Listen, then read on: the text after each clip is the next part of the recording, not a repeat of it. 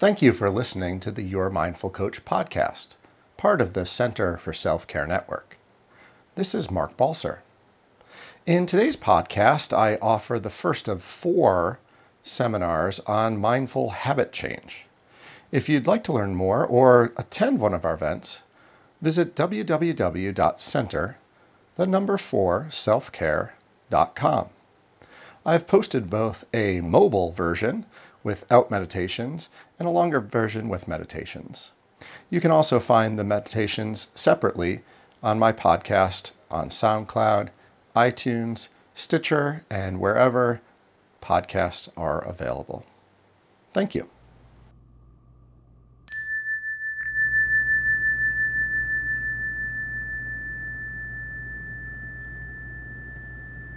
Well, welcome. Thank you so much for coming tonight. I know for some of us it's a religious holiday. For some of us, it's just yet another night after a busy day. And so in this process of mindful habit change, one of the things I really want to encourage us to do is think about transitions as we come into this room, as we leave this room. Every step of our day, recognize that those transitions are really important to us bringing choice into our life. Our habits, they can serve us well, but the way I'm thinking about habits, particularly bad habits, are patterns that over time have become so ingrained that we don't really have any agency in them, any choice in them. And when we slow ourselves down a little bit, we might still make the same choices that we've made many, many times before, but at least we're giving ourselves that freedom, that opening, that space. My name is Mark Balser. I've been teaching meditation for about 5 or 6 years. I teach often at Mainline Unitarian Church, which has a free Sunday, actually 2 free Sunday meditation groups. And for the last 3-4 years, Marianne from the library has been nice enough to offer space and time for us to practice and learn together. So thank you so much for offering this space and letting us work together. I came to mindfulness and meditation after a loss. I lost my father, and I stopped sleeping. I know sleeping problems are an epidemic in our country. So much going on, so much we can't control. And I certainly wasn't able to control my dad's passing. And after trying just about everything, I found my way to meditation. And I'd sit in bed and try to fall asleep, and I'd be ruminating before, oh my gosh, I'm going to be tired, I'm going to make bad decisions, I'm going to lose my job, I won't have any money, so on and so forth. I'm sure all of us have had some version of that narrative before. And what meditation offered to me was a chance to return. When I'm lying in bed and I can't sleep, what's happening? I'm awake. That's it. Everything else is a story in my mind. Now, it might be a story that's true, but it's a story. And so for the first couple of months after starting meditation, I really didn't sleep all that much better, but all that energy that built up through telling that story every night dissipated. And so once I started sleeping like a baby. So that's one of the reasons I want to share it with you. You can never figure out what the impact of meditation and mindfulness will be. Oftentimes you go because of back pain, and 2 or 3 months later you say, you know what, I'm less reactive and I'm getting along better with my child, something like that. So it has these interesting side effects, generally pretty positive. So I invite you to check that out with me today. We've got a 4-class habit session over the course of the next 4 months. Each of these will pretty much stand alone, but if you're able to make many of them or all 4 of them, that'd be wonderful. So the worst thing to do when you're a meditation teacher is speak for an hour and say, we're all out of time. Next time we'll meditate. So you may have meditated before, you may not have. I'm going to guide you through this whole process. It's very simple, but it's not easy. And we'll just practice for 5 or 6 minutes just to support that transition into this room, into this time and space. That we're not worrying, well, we might be worrying, but we're not at work anymore. We're not home with the family or worrying about what's going on with the pet or anything. We're just right here, right now. And it'll be a simple mindfulness practice. Mindfulness uses the raw material of our life.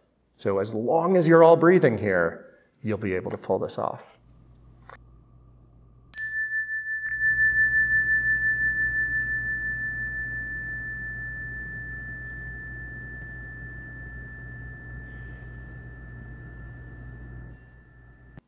And so that concept of catch yourself, be gentle, begin again, it's much like, you go to the gym and you lift weights. Every time you get distracted and you return attention is building that muscle of focus, of attention.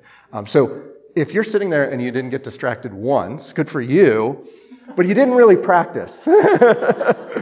So having this raw material of the sensations in our body or sounds that we hear or thoughts or emotions is how we work with this practice of mindfulness.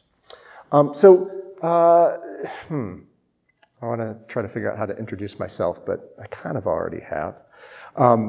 I have been trained in teaching meditation through Penn's program for mindfulness. If you've heard of mindfulness-based stress reduction, it's a really neat, probably the most evidence-based program that's available in this area. I'm also trained in mindful schools and mindful self-compassion, which is really exciting and fun. Because once you start doing this, you become a little bit more familiar with what's going on. You feel that tingling, but you also notice your self-critic a little bit more. So if you don't bring some self-compassion to that as well, you're going to be beating yourself up a lot. Two things. First, don't believe a word I say. Try it on for yourself. And the other thing that I thought of as I was driving over here today is I never teach anything that I've already mastered. So keep that in mind too, that I'm a student of habits as well. So I have a little poem for you. You may have heard it before. It's called Autobiography in 5 Short Chapters. Does this sound familiar to any of you? Oh, yay. Yeah. So Autobiography in 5 Short Chapters is by an author named Portia Nelson. Chapter 1. I walk down the street. There's a deep hole in the sidewalk. I fall in. I am lost. I am helpless. It isn't my fault. It takes forever to find a way out. Chapter 2. I walk down the same street. There's a deep hole in the sidewalk. I still don't see it. I fall in again. I can't believe I'm in the same place. It isn't my fault. And it still takes a long time to get out. Chapter 3. I walk down the same street. There's a deep hole in the sidewalk. I see it there and I still fall in. It's a habit. It's my fault. I know where I am and I get out immediately. And chapter 4. I walk down the same street. There's a deep hole in the sidewalk. I walk around it. Chapter 5. I walk down a different street.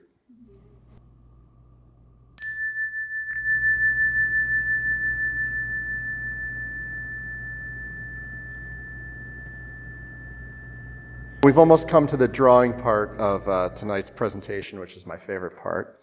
You might be asking yourself, what does mindfulness have to do with habits? And the answer, science-y, is neuroplasticity. Have people heard of neuroplasticity before? Mindfulness is getting so popular that we've heard about this concept that we're always making new neural connections. They've got this great research they're putting people in MRI machines. And so they'll teach somebody to juggle.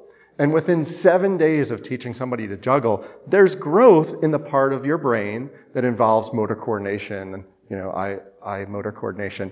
And so our habits are just another version of this neuroplastic process. Now, you might want to build a habit of mindfulness, but it also can support you in identifying the habits that you want to make and break and tools to allow you to do that. So practice is super, super important. I think everybody's over 25 in this room, right? Okay, we're over 25. Neuroplasticity works awesome with teenagers because they're myelinating.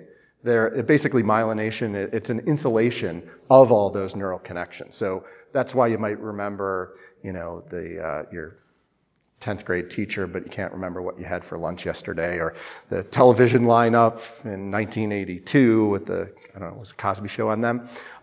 Because we're not producing myelin quite the same way. That just means we need to practice more.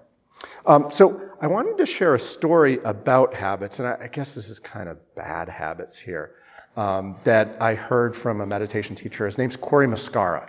And I'll share some resources, some links to his work as well. But he was at a retreat once, and they were talking about this idea about bad habits and neuroplasticity. And there was a neuroscientist there, one of these guys that puts people in MRI machines all the time.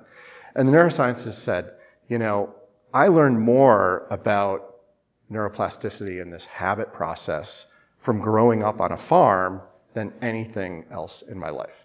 And so this fellow, when he was growing up, grew up on a farm, and this farm had a barn. Are you ready? Okay, here we go. There's our barn. So the farm had a barn, and it had a bunch of cows. You won't need to see this particularly, you'll get the idea. But okay, here's my cow. Yep. And a bunch of cows. Yeah, good. Do cows have tails? Yep. It had this wonderful pasture. I don't have any green, but this great, a lot of grass to feed on and shady spots to sit in. And so every morning the cows got up, got out of the barn, they found their way over to this grassy field, this grassy pasture. And then the day ended, and it was time to go home. So the best thing would have been to do a straight line there. But that's not what they did, because there were a bunch of trees in the way. There's my trees. And then there was also a creek running through this field, and there were some rocks and some bushes, nice bushes.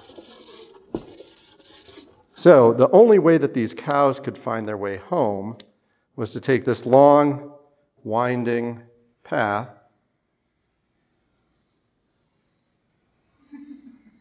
back to the barn each night. Kind of a long way to get there.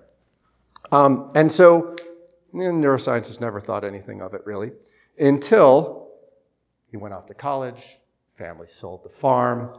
20 years later, he's in the area, and he's like, I wonder what's going on with this farm. So he came back to the farm, and guess what was there? Well, there was a barn there, the same barn as before. And all the cows were still there. They look just as odd as they do in this picture here. And of course, this wonderful pasture, they could get all their grass there, was there as well. But somebody had chopped down the trees. The creek had dried up. The rocks, somebody had moved those out of the way. They went there. And the bushes all wilted and died. But you know what happened to the cows. Cows are still taking the long way home. They're walking this path all the way home. This is a metaphor. Okay, so hopefully you got this. These cows had built out a habit pattern. They kind of had that hole in the ground. They were just so used to it that it didn't matter that these obstacles had moved out of their way. And so most of our habits, particularly our bad habits, had an adaptive response to it once. I'm going back to my childhood and thinking about, my mom was pretty strict. So I was on the straight and narrow. I was always making sure everything was in its place because I didn't want to get punished, didn't want to get grounded. But what's happening now? I'm a perfectionist, right? I share a classroom with a woman that's a little bit less organized than I am, and I'm always picking up after her. It drives her completely insane I'm also always losing her stuff because I'm moving it around. So this is supposed to happen. We're supposed to have adaptive responses to our situation, but oftentimes these obstacles move, they change, and we don't change along with them because we built this habit through neuroplasticity of how we respond to people that we interact with, or who we like to hang out with, or even a career or a passion that isn't really our passion anymore. So this is kind of what I want to explore over the next several months, this well-worn path, and how we can make some choice. So we might continue to stay on this path, but every once in a while we'll experiment and see what happens when we go off and then back on again. This is a way to break bad habits, but can also open us up to new habits that we might want to make as well. So the first step isn't running out and trying out your new habit, like locking your phone in your car at night or never eating another cookie again in your life, those kinds of things. Step one is really exploring. So I'm going to invite you to do your bad habits as much as possible over the next couple of weeks and reflect on them and write about them to see what kind of triggers cause you to do these habits, what kind of feeling you get afterwards. Is there a feeling of relief or anxiety reduction, and so on. So really explore this in our body. So the physical sensations of it, the emotions of it. So there's a wonderful way from the practice of mindfulness that you can do this. It's called the practice of RAIN. Has anybody ever heard the practice of RAIN? Yeah. Have you heard it from Tara Brach or a different teacher? I've worked with Scott McBride. Oh, wonderful, wonderful. Yeah. Yeah. So RAIN is an acronym, and it stands for recognize. Now, we use a lot of different words for each of the letters in the acronym. I do recognize, acknowledge, or allow, investigate, and non-identify. Some people use the word nourish. Part of this is to bring that self-compassion into the experience. So I'm going to guide a practice with you now, but the idea is you can apply this to a lot of different things. You can bring to mind a stressor in your life. You can bring to mind a bad habit that you do. You can even kind of imagine it playing out in your mind so you feel it in your body. And we'll kind of walk through some steps of recognizing how it feels to be in that state, to experience that, recognizing that that's what's happening in this moment, and then taking some time to investigate what drives this. But also recognizing that it's not me. My habits aren't me, and that I have some choices to change those habits over time. So everybody cool? Trying a little meditation? Wonderful. I'm going to leave this up here. If you feel like opening your eyes to remember what step we're on, recognize or realize, allow, accept, acknowledge, investigate or inquire, and non-identify. I've got a little card that I'm going to give you that has this information on it today.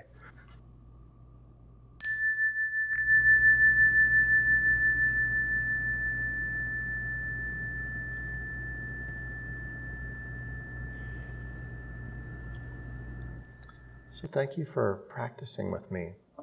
Can't remember if I defined mindfulness at the start. There's a lot of highfalutin ways to define mindfulness. The way I like to define it is paying curious attention to what's happening right now. You've probably heard the word non-judgmental or non-judgment in definitions of mindfulness, which is great. It's really good to be non-judgmental. When I use the word curious, it keeps me from being judgmental. And so a practice like that gives you opportunity to be curious about your experience without having to rate yourself or judge yourself. I'll share both those practices with you electronically, so if you'd like to practice them, you're more than welcome to, but there's countless RAIN meditations available on the internet as well. Well, I'll give you a quick sense of what we're up to over the next couple of meetings. So October 9th, I think it's October 9th, right? October 9th. It's a Tuesday night. Some of them are second Tuesdays, some of them are third Tuesdays. And talking about accountability as well as reminders. A lot of us try to, make and break habits or do things through willpower. And there's so much that we can do so we don't have to rely on willpower, because our willpower goes like this. And the habit we want to do looks more like that.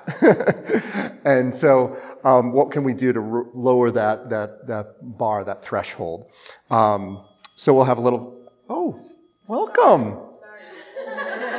A mindful moment. Yay. Yay. Keep this in mind for next time, because I'll invite you to have kind of an accountability partner between mid-October and mid-November, so we can track our habits together. Not to judge, but just so there's somebody we can, throw it over to the wall, like I did my habit today, or I didn't do my habit today, to share. So I'm excited about that. A couple of things to send home with you tonight. I have a little card that says "Let It Rain," and it's got the 4 steps of rain. Recognize, so the question is, what's up? Acknowledge, that's up.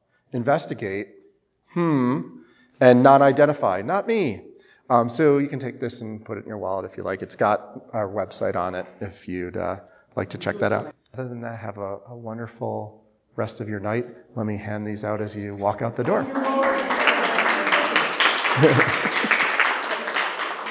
Let's